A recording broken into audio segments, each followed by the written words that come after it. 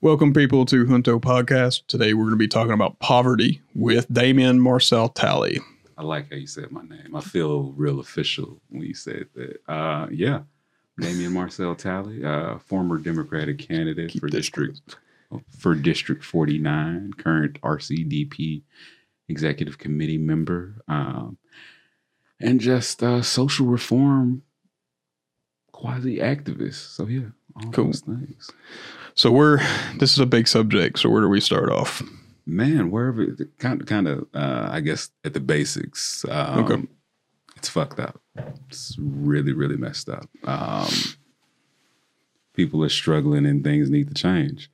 Poverty in itself leads to just about every social, economic issue that we're currently facing. And I think it is the underlying issue of every candidate that's running right now for president. Yep. Whether you're already the president or whether you're running to be the Democratic nominee. So start there. Okay. So your argument then is that poverty affects multiple facets. Pretty much. It's the underlying from our state, from how abysmal our state healthcare system is and how we're struggling with that on the national level, how we're just struggling nationwide because of not being able to afford access to it, our affordable housing crisis, which is nationwide right now, but especially hitting hard in Nashville and Middle Tennessee. Child care, the things that people can't afford just in general. It all stems from the fact of like the basic perspective of poverty and how it reaches all of us. Yeah. How it's touching all of us in many different ways.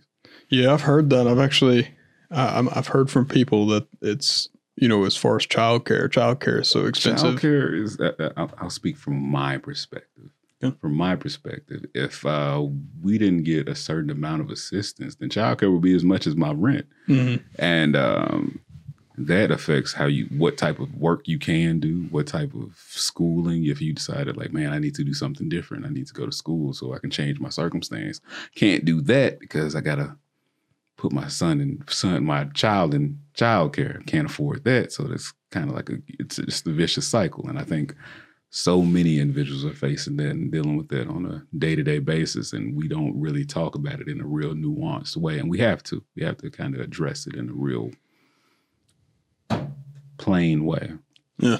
And we're behind in that regard, right? We are. I think luckily for like certain candidates are kind of putting it at the forefront. I'm glad that multiple candidates, I want to say most all, not all, because there are differences, but most all candidates are at least talking about the need for increasing the minimum wage. The most prominent candidates are talking about a wealth tax, which is going to be necessary to get some of the things that we need done, such as universal health care and other things. So we're changing it. With the wealth tax, a lot of people think that, that's somehow fundamentally against American values when in fact, the founders said, I think it was Jefferson said that it was manifestly absurd to wrap up, monies in future generations indefinitely. So like that was not a principle that they ever believed in. Yeah, people kind of always, taxation in itself is but is an especially American aspect. It's just all about how we utilize it. How do we utilize the system to kind of benefit the whole? And right now, it's not benefiting the whole. It's benefiting a very, very small amount of American people, and that's the problem. What do you think that disconnect is? Why can't people understand that? Well, I think because people feel like displaced millionaires or temporarily displaced millionaires. They all think that eventually one day, if I work hard, keep my nose down, keep my thoughts pure, then I'll wake up and be a billionaire instead of waking up recognizing no matter how hard you work under the current system, I could work 40, 60 hours. I'm still going to be struggling because of how things currently are and because of the things that I can't afford because of how our current tax system is laid out. So once people start recognizing how truly, can I use profanity on it? Oh, like absolutely, man. Once people start to realize how truly fuck they are, then I think they'll come around. Profanity. Yeah. You did well. I try. I try to make a point to be pertinent in that. So with the taxation, for example, let's go back a little bit to Eisenhower. So Eisenhower, I want to preface this by Eisenhower next to President Obama is my favorite president. Oh, really? He is, and he's a Republican president. He's a Republican. A true Republican, one could argue. A true Republican. So with him, I don't think a lot of people know the difference between a marginal tax rate. So the tax rate was very high. I think most people think that when we talk about raising the taxes, then we're talking about you have $1 and we're going to take 70% of your dollar. Right. And that's not what it is. That's not how it works at all. What it really is after a certain amount of money, then we'll take 70%. After that, for some people, like we'll take 70% on every dollar after your 10th million, which I think is fair.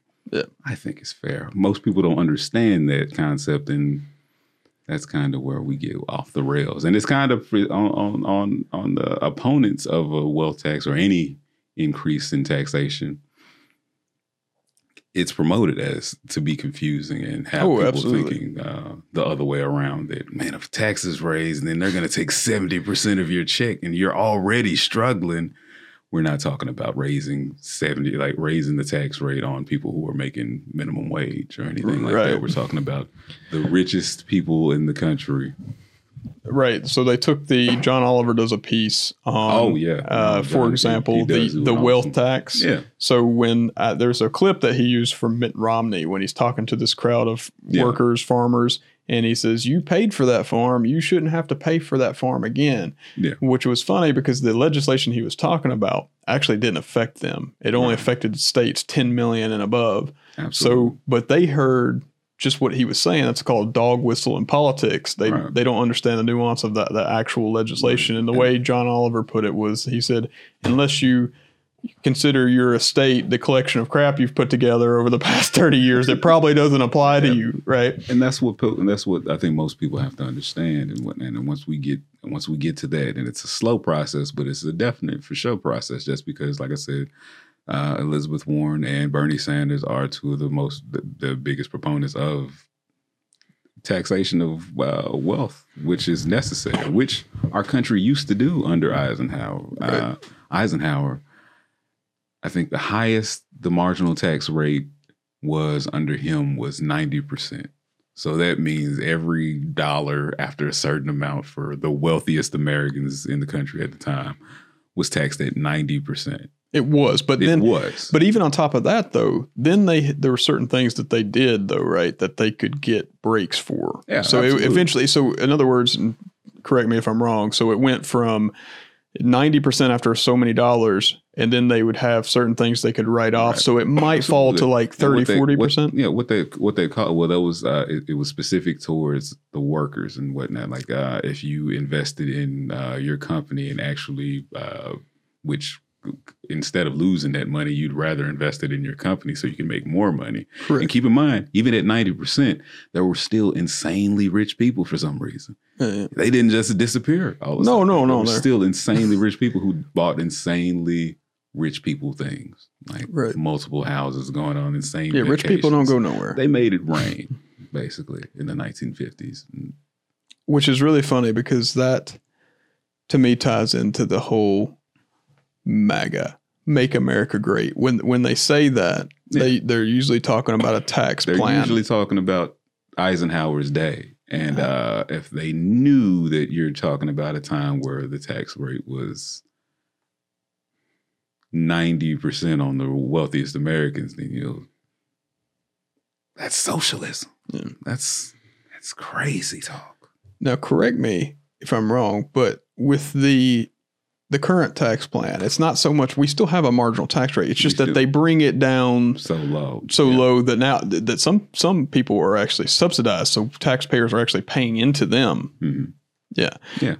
Right now, the tax rate kind of has rich people, of course, keeping the majority of their funds. And I think the easiest way to look at it is that if that money isn't being spent, because rich people aren't just, there's only so many houses that you can buy. There's only so much stuff that you can accumulate. Nick Hanauer is a big proponent of that. He's a multi-billionaire philanthropist, and he says, hey, he goes, I can't keep up the economy. I buy the same amount of jeans as everybody else does. So that idea that rich people are the job creators that's what he tries to dispel. It's kind of nonsense, because the Waltons aren't keeping the economy going.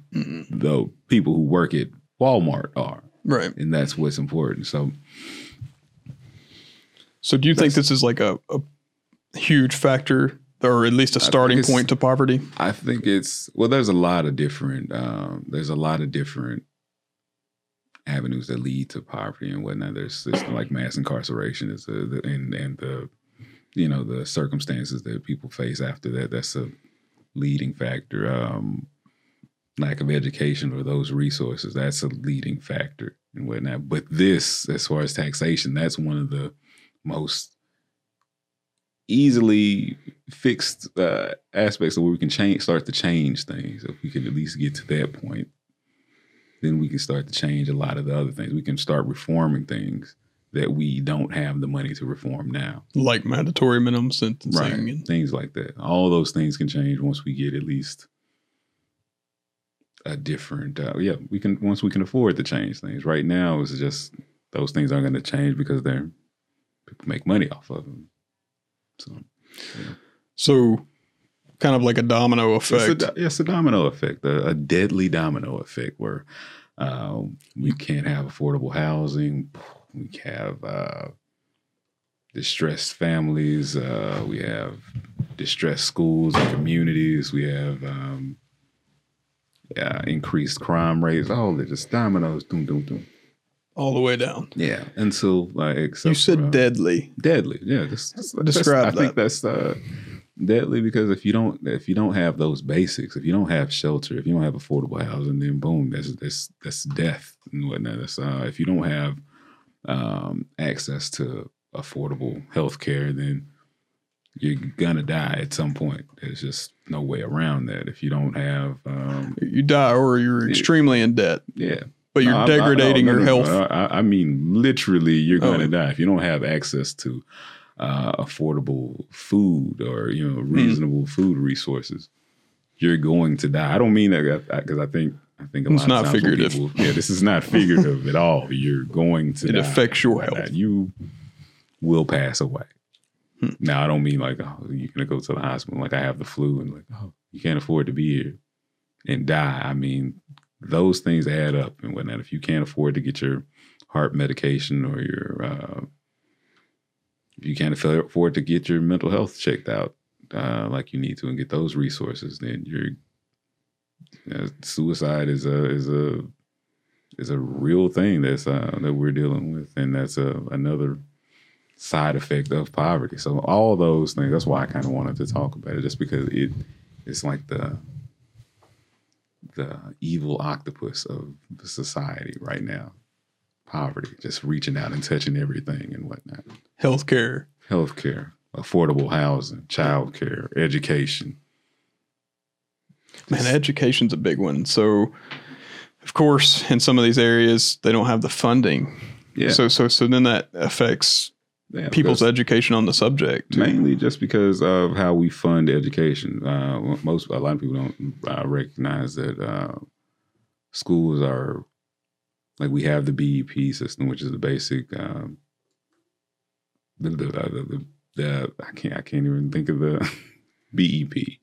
I can't think of what the initials stand for right now. It's slipping my mind, but that's BEP, Josh. This is where Josh I'm comes sorry. in. That's all right. Yeah, it's all right. Keep in mind, I have a master's in education. It's just slipping my mind. That's all right.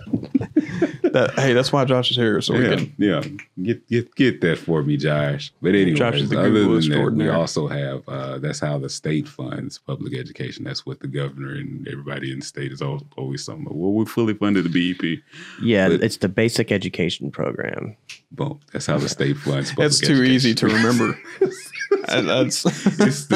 I knew it. It just slipped my mind for a second. But that's what the governor and that is always touting when they say that we fully funded education.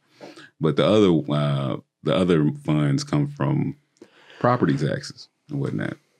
Don't own a home, you're not paying taxes. In a lot of underprivileged communities, there aren't a lot of homes where we can get that tax revenue from. So because of that, because of poverty in a certain specific area, then that education in that area is going to be crumbling on a regular basis. On the other side of town where resources are more available, where poverty isn't as prominent, then those schools, you see it in my home county of Rutherford County, have some areas in Murfreesboro, the schools are nationally known as like these are the top schools that you can go to, but in certain areas. And they pay for those with taxes. With taxes. Holy mess. Yeah. That's all that socialism going on over there. Yeah. Yeah. Murfreesboro. So this kind of affects gentrification. Absolutely. So Absolutely. Can you explain that to? Kind of. Well, I think what gentrification is to me is when, developers or other people just kind of come in and buy out those dilapidated communities from, let's just say, because I'm Black and, Black communities and kind of kick those out and then refurbish those and not develop them so that Black people can, or Black or any other community that's being gentrified, can't afford to live there anymore. Kick those people out and kind of build on top of the bones of those old communities. So, and they often do it. They're not even really doing it. It's shoddy. Yeah, it's shoddy. It's not anything that's it's kind of like those tall and skinny houses in Nashville. Not the best. Not the best quality. Not the best looking. Just not our really not humanity's best architecture. Yeah, just really, really expensive and really, really overpriced. Overpriced. Yeah. For no reason. Those things hurt communities and whatnot. They do.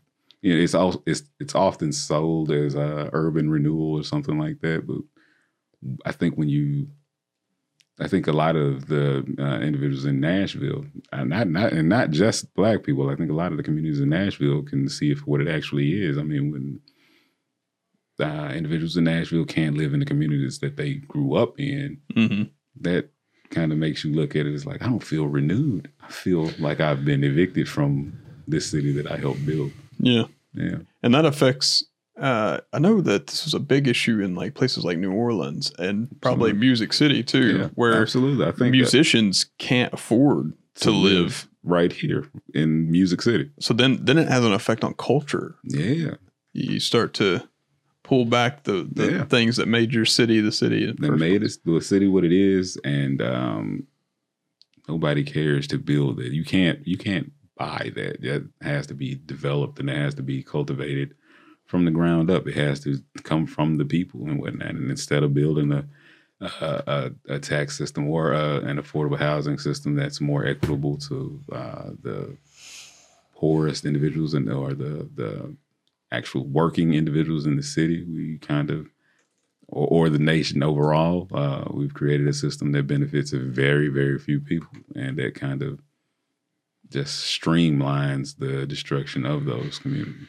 Yeah, so I mean, it disproportionately affects people of color. Disproportionately. But, let's just be frank. I'm white. White people. What? Well, yeah. I'm actually. What? I'm more like clear. Have you ever heard? You remember Space Jam when Bill Murray? Billy Murray's asking. Clear. Remember when? Yeah, Bill Murray's asking Michael Jordan if he can be in the NBA, and Michael Jordan's like, "No, man." He's like, "Oh, is it because I'm white?" And he's like, "No." He's like, "Larry's white," and they pan to Larry. He's like putting. Bill Murray says he's like, Larry's not white. He's clear. Yeah. So no. But white people they don't understand how that even affects them further down the road. They're kind of shooting themselves in the foot. I think a lot of people don't recognize that, and it's unfortunate. It's almost like when you try to describe like white privilege or something like that. I don't think that certain white people recognize that white privilege doesn't mean that you're not struggling, or that what we're saying plainly is that the reason you're struggling is not because you're white. Right. That's it. That's like full stop. It's not saying that you have the privilege to like. It's just you're basically secretly rich, and that's all it is. But I think you're absolutely right. Like Grundy County is the poorest county in Tennessee. I thought, is it Cocke County? Cocke County is. Oh, Grundy. Grundy County. It is Grundy. County. Cocke County has the distinction of being the most violent, or they have the highest rates of assault and murder per capita. Have you heard that? I have not heard that, but then I don't stay in Cocke County. Well, we traveled to Cocke County, and let me tell you, so they don't have access to broadband. The town, I think, is like 98% white. See, and that's the thing.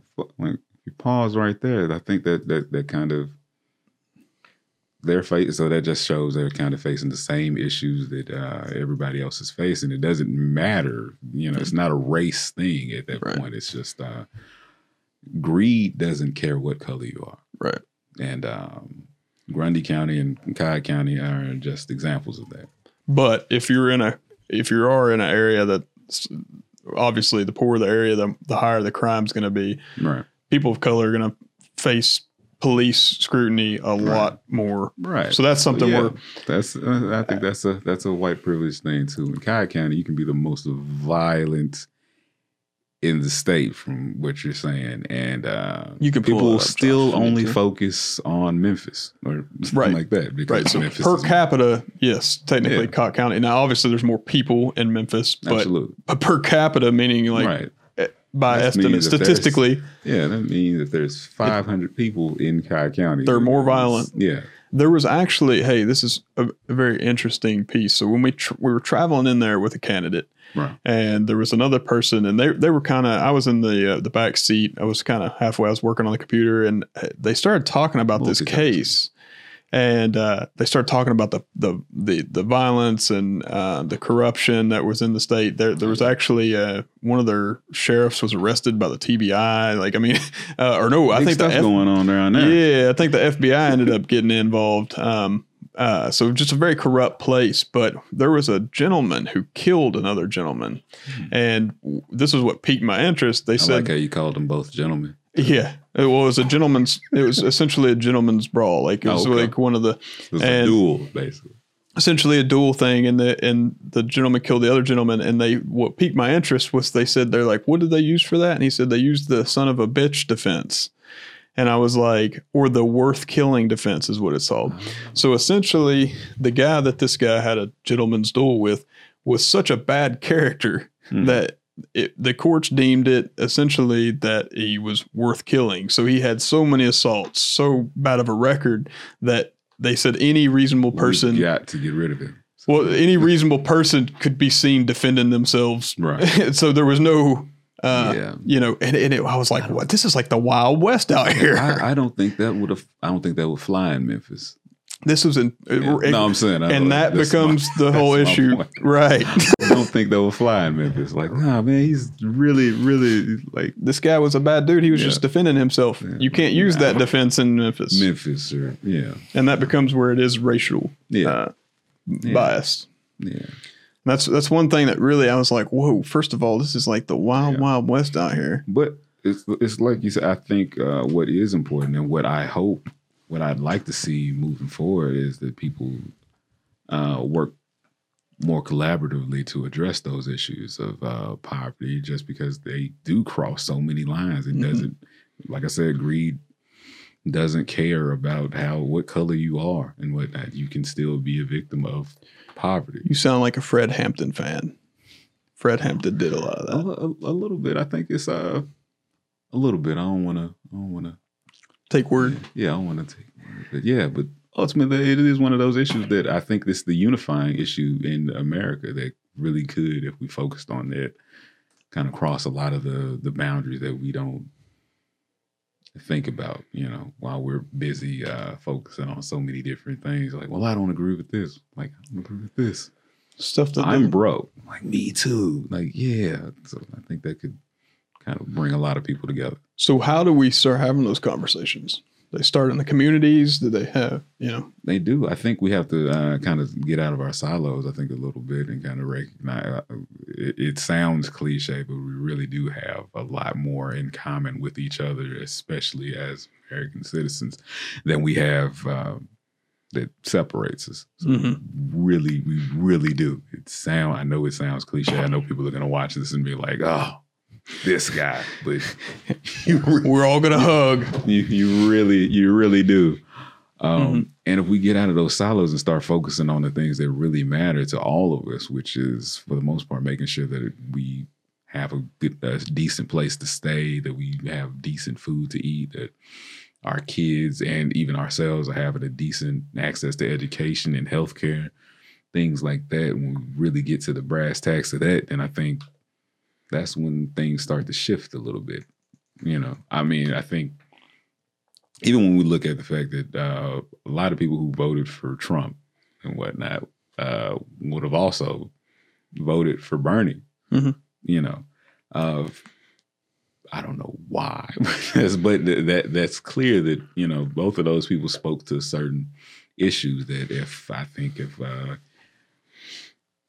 I don't know, if Bernie had been the nominee in 16, maybe they could have crossed paths better and whatnot and kind of understood why we also don't have to be racist to kind of address these issues. I know a lot of people that voted for Bernie in the primary and then Trump.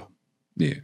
And most of it is an issue of, a lot of people see this, they understand that Congress is corrupt. They understand that politicians are corrupt, but they don't really know how to identify that information is, it is readily available. It's just really hard to get to. Yeah. It's hard to read through. Let's put it that way. And it's purposely done like that. It's purposely done like that to kind of make it so you're uninterested and make it so it's just, that's a lot to go through to kind of get some understanding. So that was another thing that I've heard from past presidents and, the good ones at least, and then and some of the founders was that law should be written in such a way that the common man, as they said, could understand it. Yeah, it's not just getting into that in general. Even another aspect of it, and one of the reasons that I stopped running in District 49, although we do have a great candidate, Mr. Brandon Thomas. I don't know if it's cool to point that out. Brandon Thomas in Smyrna, Laverne, and parts of Murfreesboro in District 49. Donate to him. But one of the reasons was just because I had to focus on providing for my family. What I don't think a lot of people recognize about it. In fact, it's weird when you actually look at the professions of all the people that are in office. They're either lawyers where you can kind of pick your own hours or retired. And that's not the case for every person that, like me, I have to go to work every day. So it's kind of, even if I had got in and won, which I intended to do, I still would have had to work. It's a sacrifice. Yeah, it's a sacrifice. So that's not something that everybody can do. And until we change those dynamics, until we make it so you don't have to go into deeper poverty to be a part of changing the system to make to make things overwhelmingly more equitable for people, then that's going to be drawbacks. And we got to recognize that too. So, I mean, if someone like you is willing to run for office, that it's not a fun ordeal. It's not. It was a lot. I only did it for a little while, and I may do it again later on. And whatnot. You should. Yeah, just go ahead and throw that out there. It's like later on, like when I'm much older. Let's get you in Congress. Yeah, like I'm one of those dirty millennials right now. So I don't, when I get older, yeah, maybe. But it's not fun. It's not easy, and it is costly. If you're having to. Luckily, at the time I was running, my job was pretty flexible for me, but everybody doesn't have that luxury and whatnot. And to a certain extent, I didn't either after a while. So we have to change those. If we want for things to change, we want more people to be engaged and more active. And if we want more people to run, if we truly do, everybody doesn't. They may say they do, but everybody doesn't. Oh, yeah. You get in there. Everybody does like, yeah, run. Don't let them run. Give them all the headaches. But if we really want that You're talking change, about the establishment. Yeah, the establishment. That's what we'll call it. I like that. Yeah. The establishment doesn't want everybody to run. Syndicate. The syndicate. Maybe we shouldn't use syndicate. Not syndicate. No. Republican. Now we're just going to throw out terms. Democrat. Yeah. If we really want those things to change, then we have to make it easier for people to run. Right. We have to increase the pay for people to run. Do you support publicly funded elections? Absolutely. Yeah. Absolutely. I think that's the only way they should be. See, that's one of those things with common. I think the average American would say, yes, absolutely. Money out of politics has to happen. Right. Yeah. And I think, absolutely. I think everything should be out on the table. You should know who's donating to who and why and how much and, all of that. And when that's able to be hidden, then that kind of just keeps the wheels running like they've been running. And yeah, I think everybody can agree that there are some cogs in the system. And if everybody feels that way, then everybody should be more vocal about making sure that things change. Yeah, and the vocal thing. I think a lot of people, they don't want to have conversations with their family, their friends, and be super vocal because of for example, myself, I've had a lot of disparity between my family just simply for having different views. Yeah, I think with that, because me being agnostic and just that was another reason. I stopped running because people don't tend to like that. We want you to. Oh, you're in the Bible Belt. Yeah, you're running this. See, and that's that kind of. But that's neither. But you have to you just have to kind of force through it and whatnot. It's I think it's unfortunate that we're taught that we shouldn't talk about issues that make us uncomfortable. If it's an issue that makes you uncomfortable, that's definitely something you should bring to the table. Yeah, that's something you should be willing to discuss. If you have questions about the LGBTQ plus community, you should definitely ask respectfully. You should definitely ask. If you have questions about the concerns about Black Lives Matter, then you should ask somebody who's a proponent and be as respectful about it. If you don't understand, if you really are seriously trying to understand something, if you don't understand why somebody voted for Trump, you should ask and have a respectful conversation and try to be as open. And if you can do that, if we can do that without kind of flying off the handle, I'm not saying it won't be difficult. Right. I'm not saying that, but it's supposed to be. Yeah. If you're trying to get people to nothing happens without a little contention. Yeah. Do you think that the poverty, the gap that's growing between the wealth or the Richie and the Richie? I'm all over the place with that. The Richies. Let's call them that. The Richies and the Poories. Right. So the middle class is kind of disintegrating in the U.S. Do you think that polarization that comes from that has an effect on why people? So for example, if you're more stressed about your job and stuff, when you go to have those conversations, and you tend to look for the easy answers and whatnot. I mean, I like Bernie. I voted for Bernie in the primary. I did vote for Hillary in the general because I'm a grown up. But I think you have to. I think that what's clear is that Bernie and Trump were both populist candidates and whatnot. So they kind of. What their zeal, their appeal to people was that they had this clear cut. It seemed like anyway that they had this clear cut answer, and for whatever reason, Trump was just louder and whatnot in a lot of ways. But they had clear cut answers. And I think when you're struggling, it was an easy button. Yeah, it was an easy button. Never go for the easy button. But I think a lot of people kind of just when you're struggling, when things are that's usually what people go to the voting booth with that understanding of I'm struggling. He or she makes the most sense right now. So them. Do you think empathy to a certain degree, if you try to look at it from this other position or someone else's position, I think naturally, if you do that, then you kind of naturally become more aware of policy and other things. If you're more aware, even if you're a conservative, and if you're more aware of the circumstances of other people, then that makes you more aware of like who you're the type of conservative you're gonna vote for. You can still be like, well, I talked to this person and we've developed this relationship, but I still think that taxation is theft or whatever, and still make sure that the person you're voting for isn't trumpeting like bigoted ideologies and whatnot. Like, that has nothing to do with taxation. That guy's a bigot and I don't want him in office, so I'm going to be more inclined to vote for this person. So yeah, it's just about opening yourself up a little bit, and that's necessary. So as far as poverty goes, how do Americans tackle poverty? Like, what are some bullet points that we can use, or people that are listening, like, where do we start?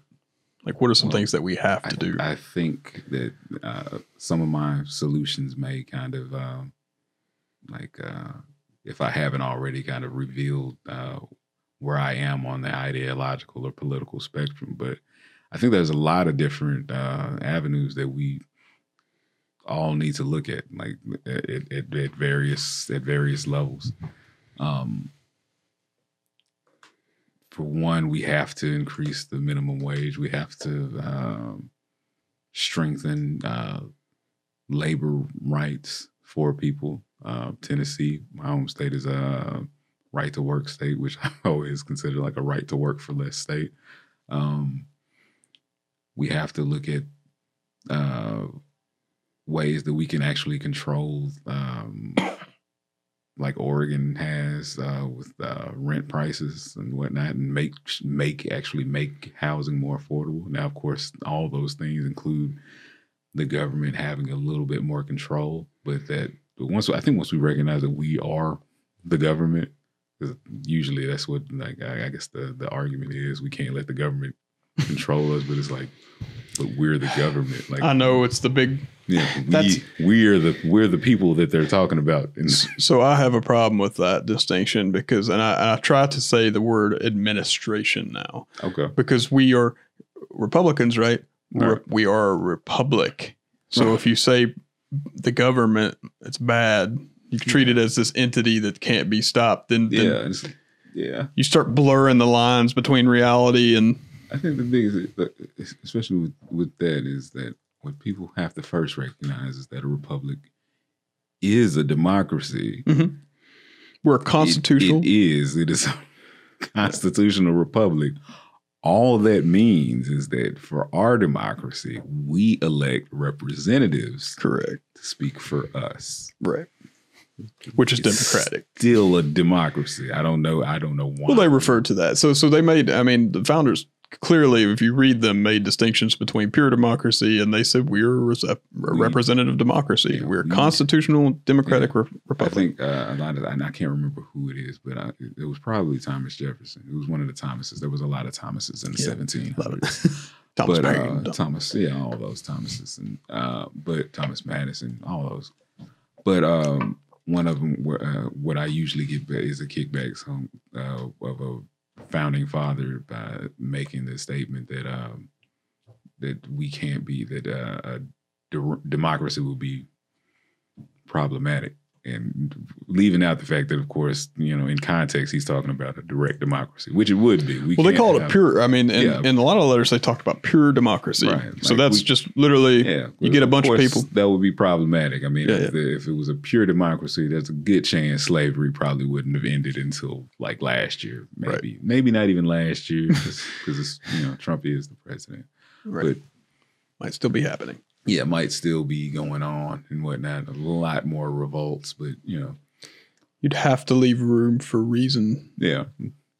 But we are those people, and we just have to look at things that will directly impact, and look at candidates who are talking about directly impacting that. That means looking at all these individuals who are running, and when I am a Democrat, so like I'm not talking about Trump at all. I just want to be clear. I don't want there to be like, I mean, I'm respectful. You know, if you're conservative, I feel you.